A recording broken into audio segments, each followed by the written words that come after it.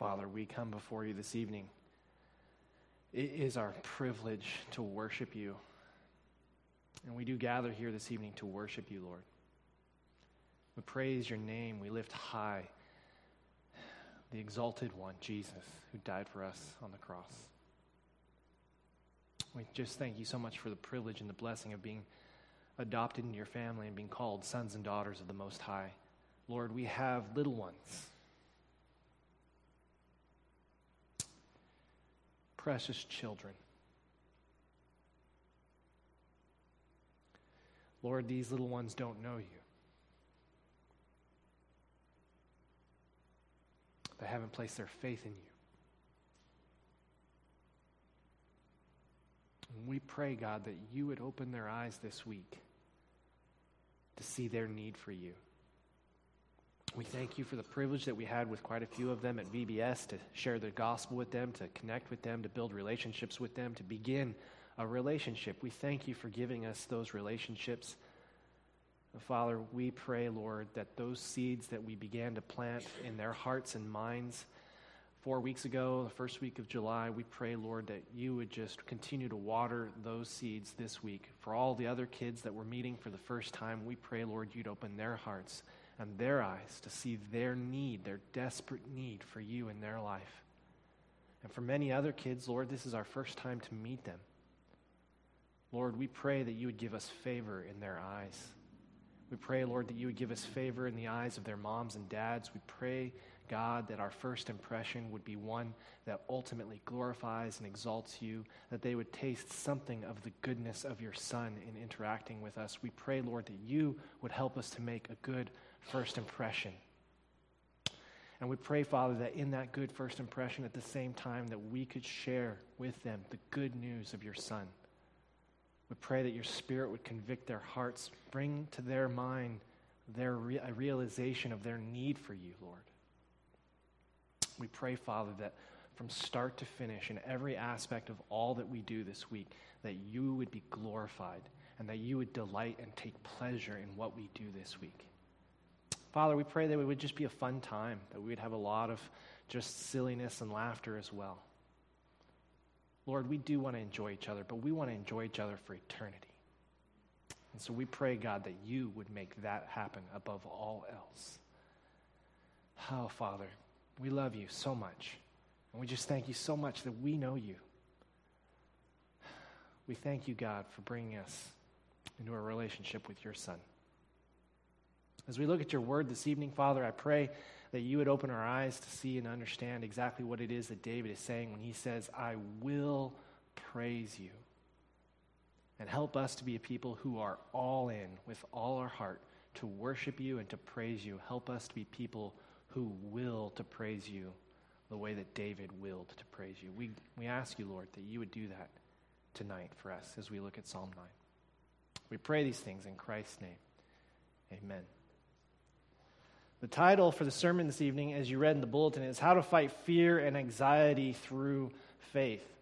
I'm not really gifted, per se, at coming up with sermon titles. We come up with sermon titles to kind of give you an idea of what it is that we're going to be talking about. But sometimes it's really difficult to come up with a really good sermon title that will fit in one line there on the front bulletin.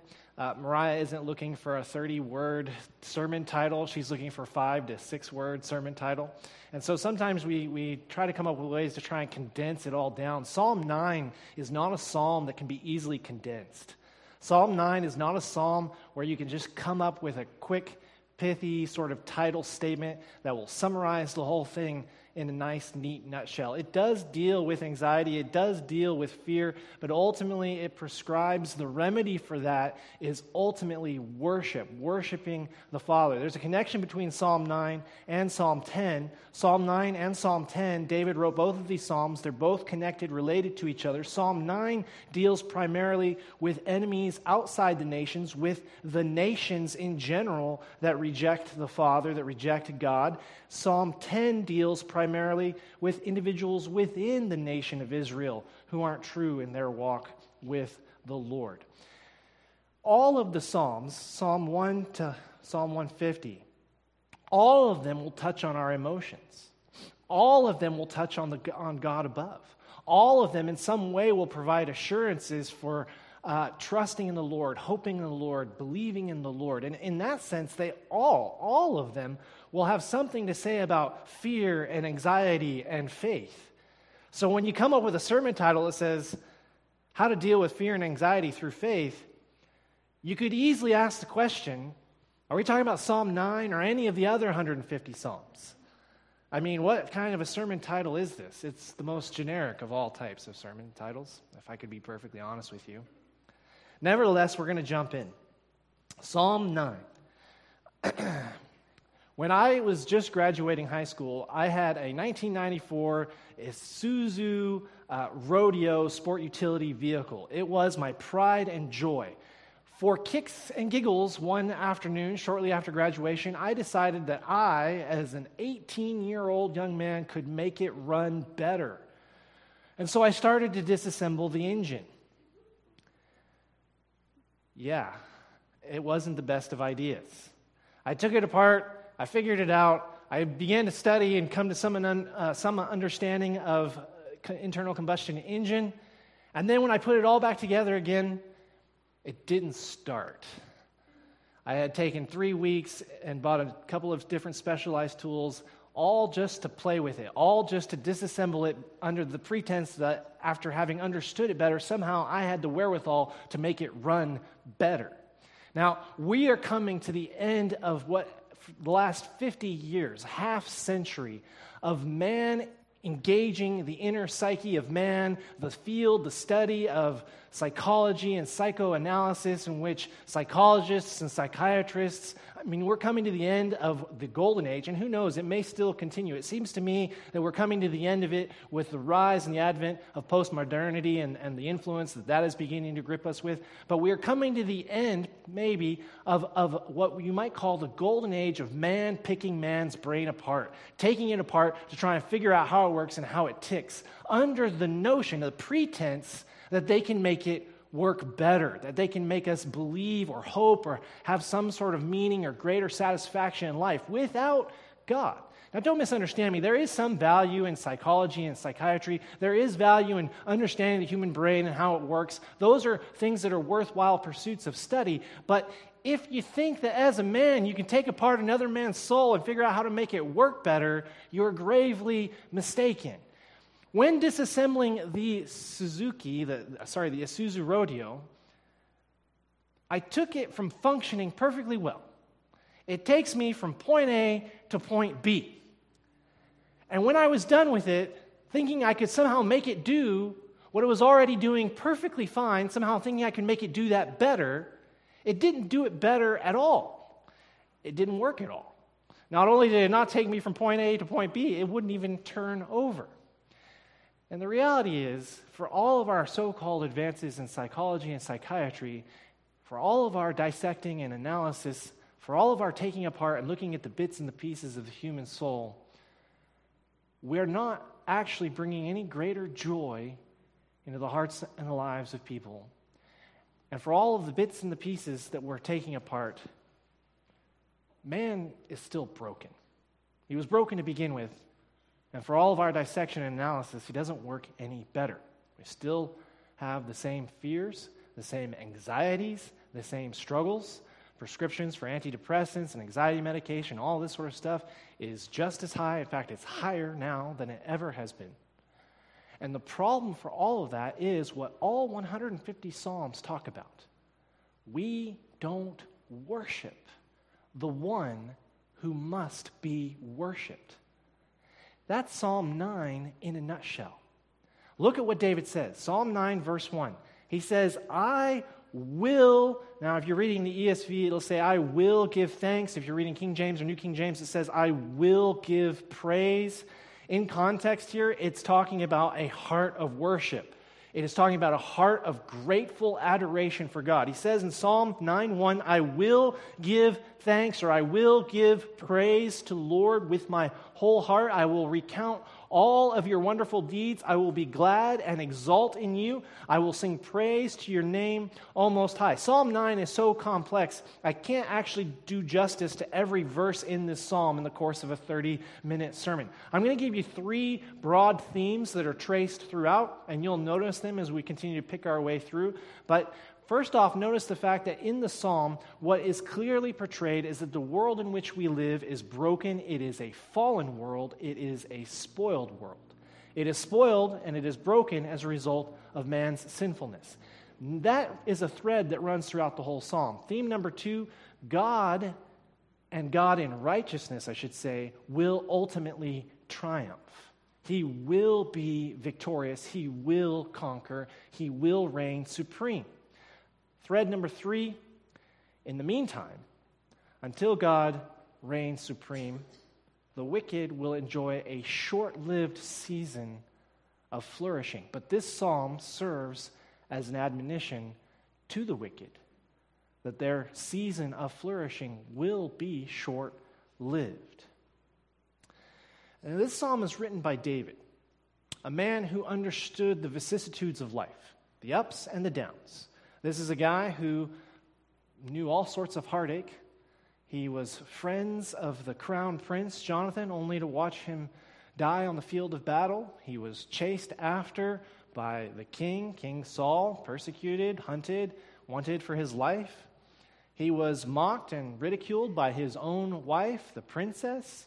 He was a man who was betrayed by his own son. He knew a lot of lows. At the same time, David experienced a lot of highs. He experienced being crowned king of Israel. He experienced being friends with the crown prince, Jonathan. He experienced marrying the crown princess. He did enjoy those benefits and those blessings. He had the highs and he had the lows. In the midst of all of it, here in Psalm 9, he says that he will worship, he will praise God. When we look at Psalm 9, I want us as a church to ask the question, with regards to our worship, are we willing to worship the Father? And I don't mean that in the sense as, okay, I guess I'm okay with it. I guess I'll go to worship God. I mean, you have to twist my arm a little bit, but I'll come, you don't have to twist it too hard. I mean it in the sense, have we volitionally resolved in our hearts that is what we are going to do, whether we feel like it or not? As you reflect back on the course of David's life, through the ups and the downs, through the good times and the bad, what does he always do? He worships. He is worshiping the Father in the good times and in the bad. He writes many of the Psalms. He is constantly composing, putting pen and ink to paper, and writing songs of adoration, songs of lament, songs of praise, songs of thanksgiving. Over and over again, he is worshiping. And Psalm 9 says right here, David is saying, I have resolved, I have committed that I'm going to worship God. That's what he says. I am going to worship God. Now, I don't ask this question necessarily in a condemning sort of way. I'm not asking you saying, we do a bad job of resolving to worship the Lord. And quite the contrary. I think that we as a church do a great job to worship the Lord. I don't know how you empirically measure that, if you look at church attendance or coming to church in terms of the attendance records. I mean, we're doing a great job showing up week in and week out and worshiping the Lord in terms of our overall number of attendance. But the question is, as we come to worship the Lord, numbers can be sometimes deceiving. When we come to worship the Lord, are we coming to worship Him as a routine formula that we've just always been taught to do, and we just come because it's what we always do? When we come, are we coming because it's just sort of a half-hearted thing? We don't really feel like being here, but we don't have any place better to go, so we're going to be here, but we're not actually all in? Or are we passionately devoted to worshiping God? And that's the essence of what David is saying.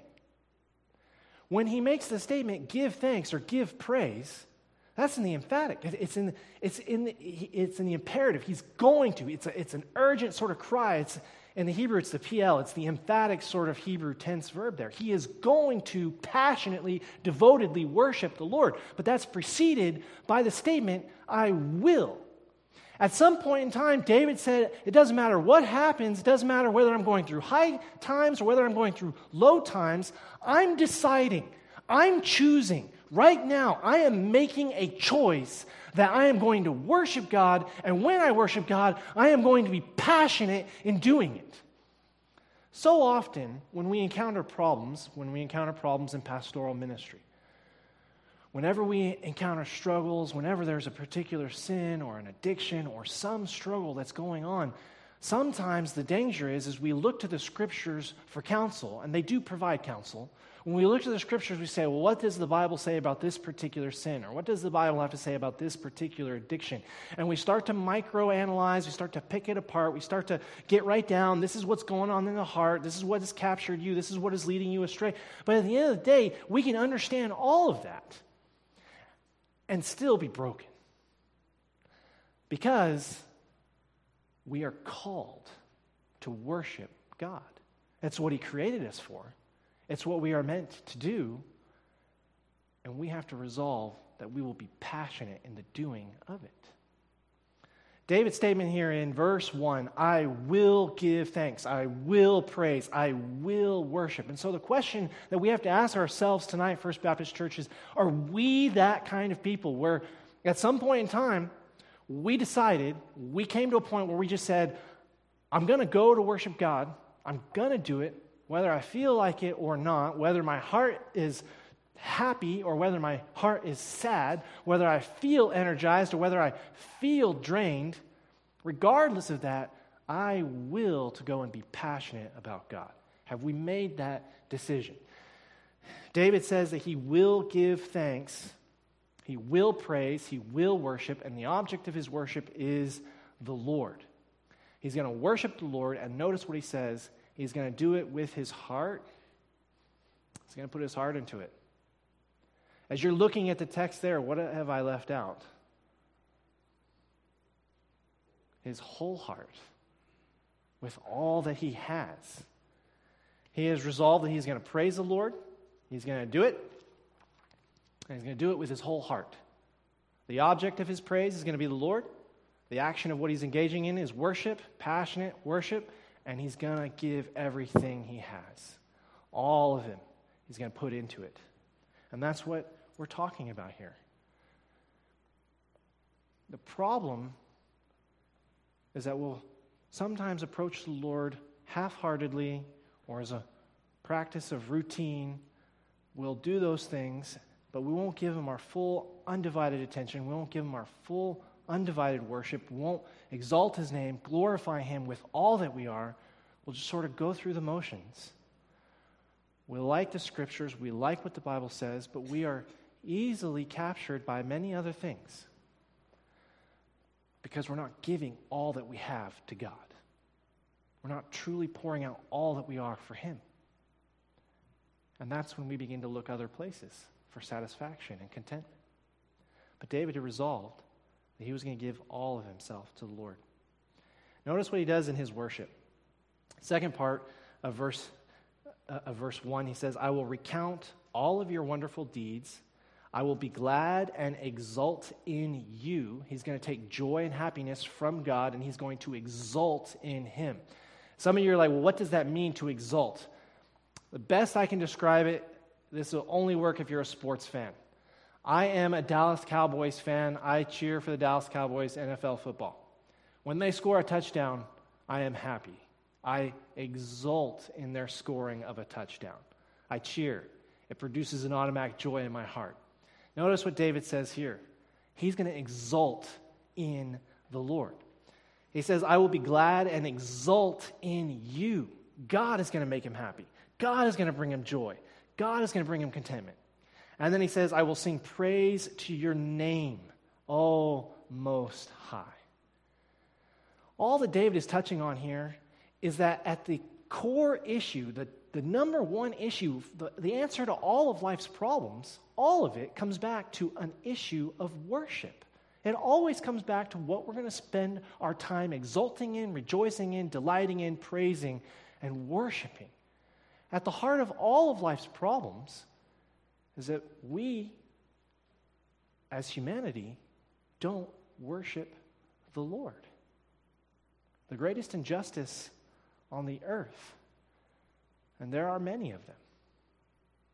Whether stealing food from the poor while countries starve and go into famine, whether ignoring the rights of the unborn while abortion is propagated all throughout Western civilization. I mean, you talk about any just cause, any social cause that's out there, the number one injustice that trumps all other injustices, and if we got this right, it would fix everything else. The number one issue in all of life is this: we don't worship the Lord. All of our problems are worship problems. If we struggle with fear and anxiety, we need to refocus on the Lord. We need to worship the Lord. I had a fellow in my office once, and he said he obviously had some anxieties and some struggles, and he was on antidepressants. And he said, I'm just gripped with fear and worry, and there were a couple of things that were really worrying him. And as I was talking to him, it became apparent that he worried about his worry. And I said, listen, just stop worrying about all that. Stop worrying about your worry. I said, here's what I want you to do. I just want you to go and passionately worship God. You come to church on a Sunday morning, I want you to just forget all your worries and all your fears. I want you to just trust the Lord. He's going to handle all of that stuff. He's sovereign. He's in control. You just put all that in His hands. You say, God, for this next hour and a half that I'm at church, you're in control. You're in charge. You're going to be responsible for all of that stuff. And I am just going to give you all of my heart right here in church on a Sunday morning for an hour and a half. I said, that's all I want you to do. Don't worry about your worries. Put them in the Lord's hands, and you just come and focus. And the moment you start to have those thoughts creeping back into your head about these different anxieties that you're having, I say, I want you to take control of those thoughts, put them out of your mind, and continue to focus on God. A week later, he comes to me and says, best hour and a half I have had in a long time. I said, I want you to do that every day. I want you to get up, have a 30-minute, 40-minute quiet time in the morning. I want you to just spend time. I want you to take all your anxieties and all your cares, and I want you to hand them over to the Lord, and you just focus on praising and worshiping the Lord, reading in His Word, getting happy in God, exulting in Christ, worshiping Him every day, and you just see what happens to those fears and those anxieties, those worries that plague you. And of course, it took time. He said, well, I did a little bit better this week. For that hour and a half, it was pretty good. For that 45 minutes in the morning, it was pretty good. And stuff still continued to bother me through the day. I tried to address things, but over time, more and more, he came to a place where he recognized God isn't just in control for the hour and a half on Sunday morning. God isn't just in control for the 30, 40 minutes that I give Him in the quiet time in the morning. God is always in control. And as long as I'm walking with Him, whatever the difficulties are, whatever the struggles may be, I know He'll get me through them. His issue was a worship issue. David doesn't have that problem. He has decided through the highs and the lows, he will worship and exult in God. Now, for the remainder, there are two things that I want you to see here. Two things that David draws our attention to. One of the things that concerns him are the enemies hurting God's people, hurting him, doing wrong. The other thing is whether or not he will be with the Lord. And the answer to both of those issues you find here in this psalm. God is going to address the enemies, and yes, David absolutely can count on resting in the Lord. Verses 3 to 8, he talks about God's power, the fact that God is in total control. He says, when my enemies turn back, starting in verse 3, they stumble and they perish before your presence. For you have maintained my just cause. You have sat on the throne, giving righteous judgment. Verse 5, you have rebuked the nations. You have made the wicked perish. You have blotted out their name forever and ever. The enemy came to an end in everlasting ruins. Their cities you have rooted out. The very memory of them has perished. but the Lord sits enthroned forever. He has established his throne for justice, and he judges the world with righteousness. He judges the peoples with uprightness. David looks at the sweep of human history from his vantage point here about 1,000 years before the coming of Christ. He looks at prehistoric civilizations, countries, nations, peoples that are lost to you and me, whose names you and I don't even know, who aren't even recorded in the history books. And the best we can do is look to archaeologists who are digging up these artifacts from long forgotten, long bygone countries. David understood that these countries had perished.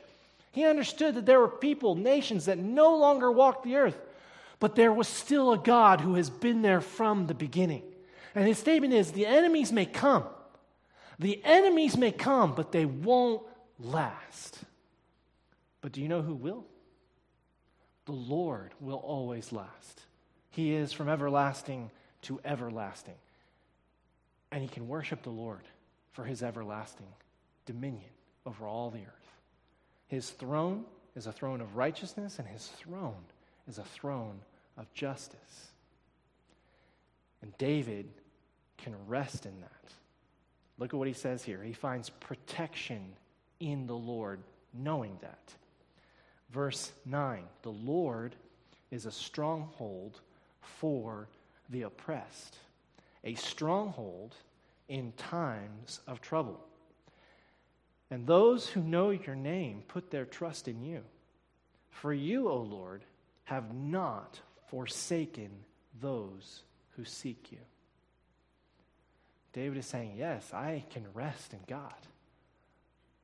I can find safety and peace with the Lord. Even though the enemies are coming, I can rest in God. Even when times are good and I'm happy, I can rest in God. Now, is David content to stay there and just say, I've got it all figured out, just walk with God and you're all good? I know this, that's all that matters. Zip my lips, throw away the key, have nothing further to say about it? Well, we're only on Psalm 9. And it goes on for 150 more. So the obvious answer to that question is no, he kept talking about it, but he keeps talking about it right here in this psalm. See, what comes right after verse 10 is verse 11. And notice what he says here. He shifts his focus away from himself to the people who are listening to him. I have found that I need to worship the Lord. I have willed that I will worship the Lord. I have found that God will address the enemies. God will take care of the problems. And I can find safety and peace and protection in God. And do you know what? You can too. How does David begin this exhortation to those who are listening to him? He started off worshiping God. And now notice what he says here, verse 11. What does he tell his audience to do? Worship God. You got problems, I got problems. I dealt with my problems by worshiping God. Guess how you get to deal with your problems? Focusing on the Lord and worshiping him. He says here in verse 11, sing praises to the Lord who sits enthroned in Zion. Tell among the peoples his deeds. What's David's advice to you and me? Do what I'm doing. Worship God. Tell other people to worship God. He goes on, for he who avenges blood is mindful of them. He does not forget the cry of the afflicted. Be gracious to me, O Lord. See my affliction from those who hate me. O you who lift up from the gates of death, that I may recount all your praises, that in the gates of the daughter of Zion I may rejoice in your salvation. He says, I want you to sing praises. God doesn't forget. And I'm going to sing praises.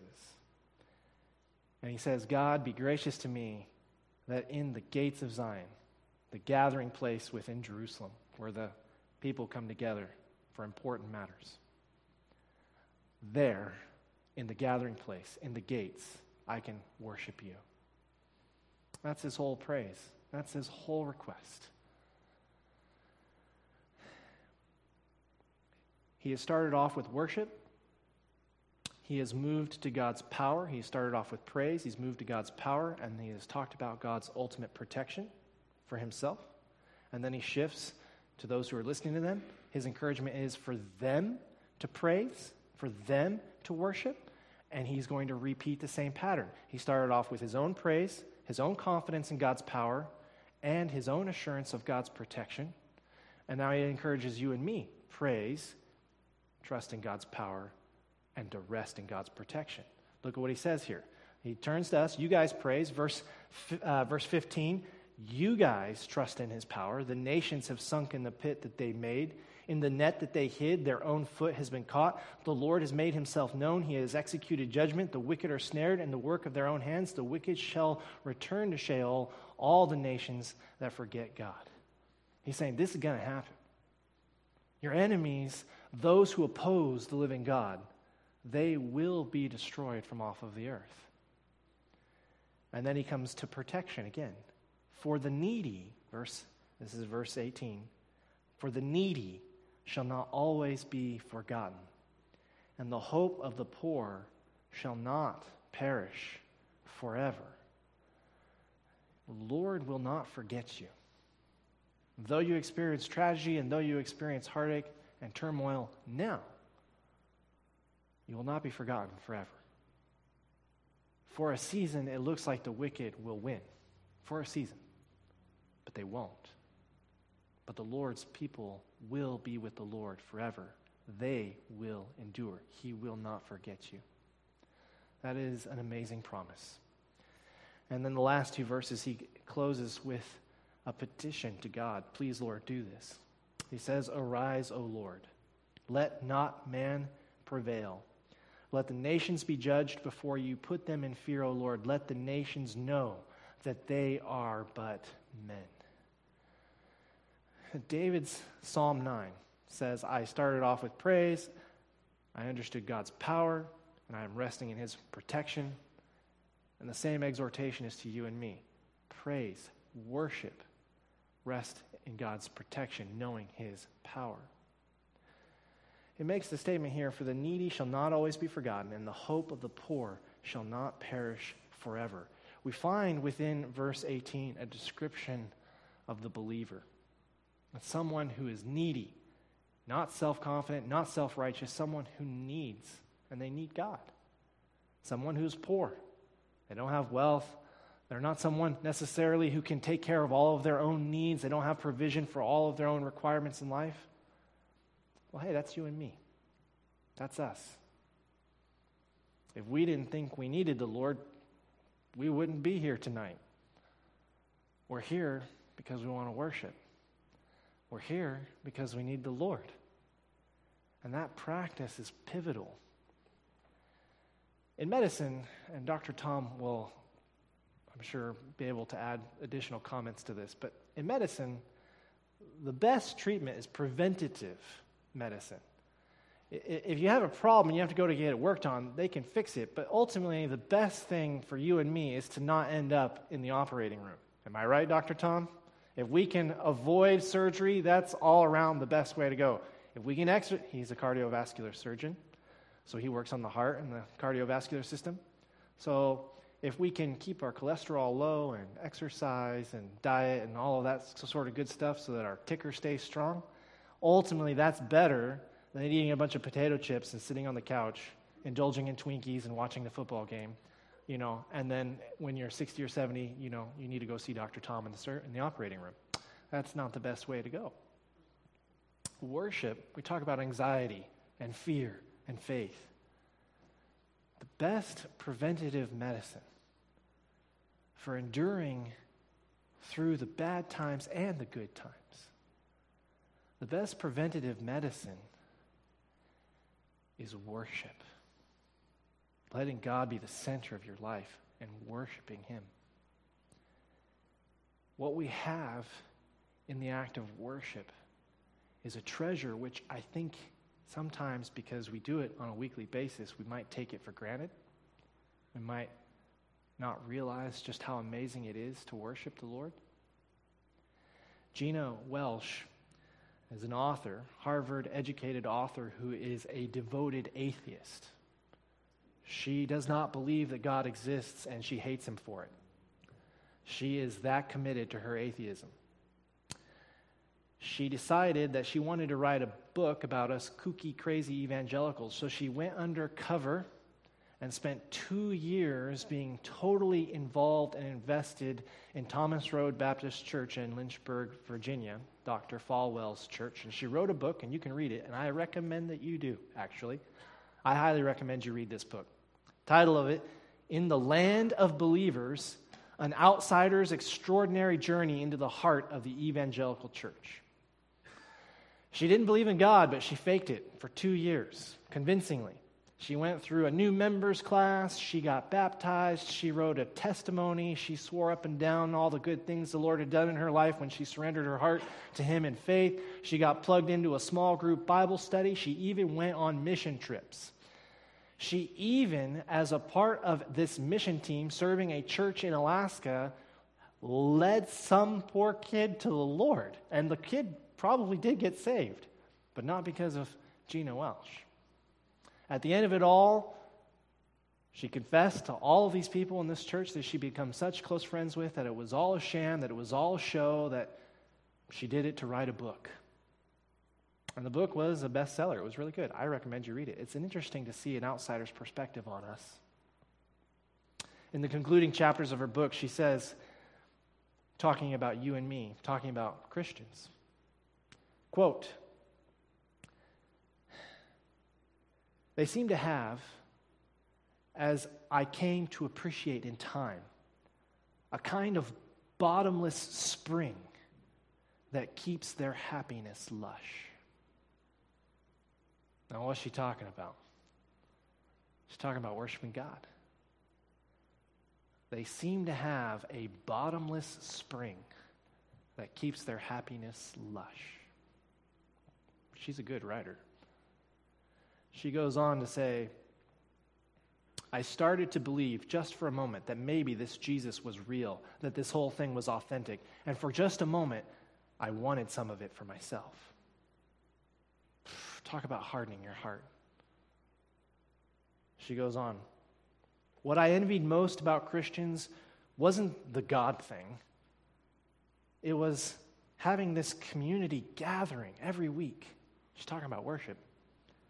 It was having this community gathering every week where it was a touchstone for people who shared the same values, where it was a safe place where they could be frank and honest with each other about their struggles, and it was a place where there was no room for loneliness, for they took joy in each other, they took joy in their God, and they could feel that there was really something there.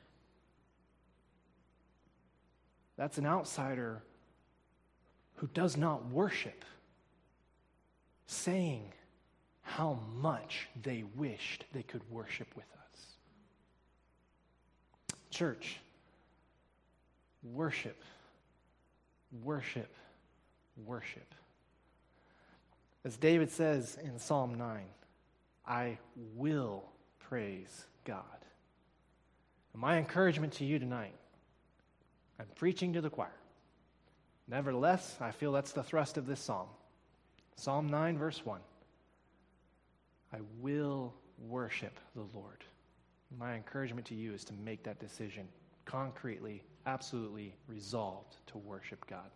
Let's bow for prayer. Father, we love you. We thank you that you have given us the privilege, the beauty, the joy. As Gina Welsh says, this bottomless spring which keeps our happiness always lush. We thank you, God, that you have given us the worship of your Son. And I pray, Father, that we would exult more and more in him and that we would worship him. We love you, Lord. We pray these things in Christ's name. Amen.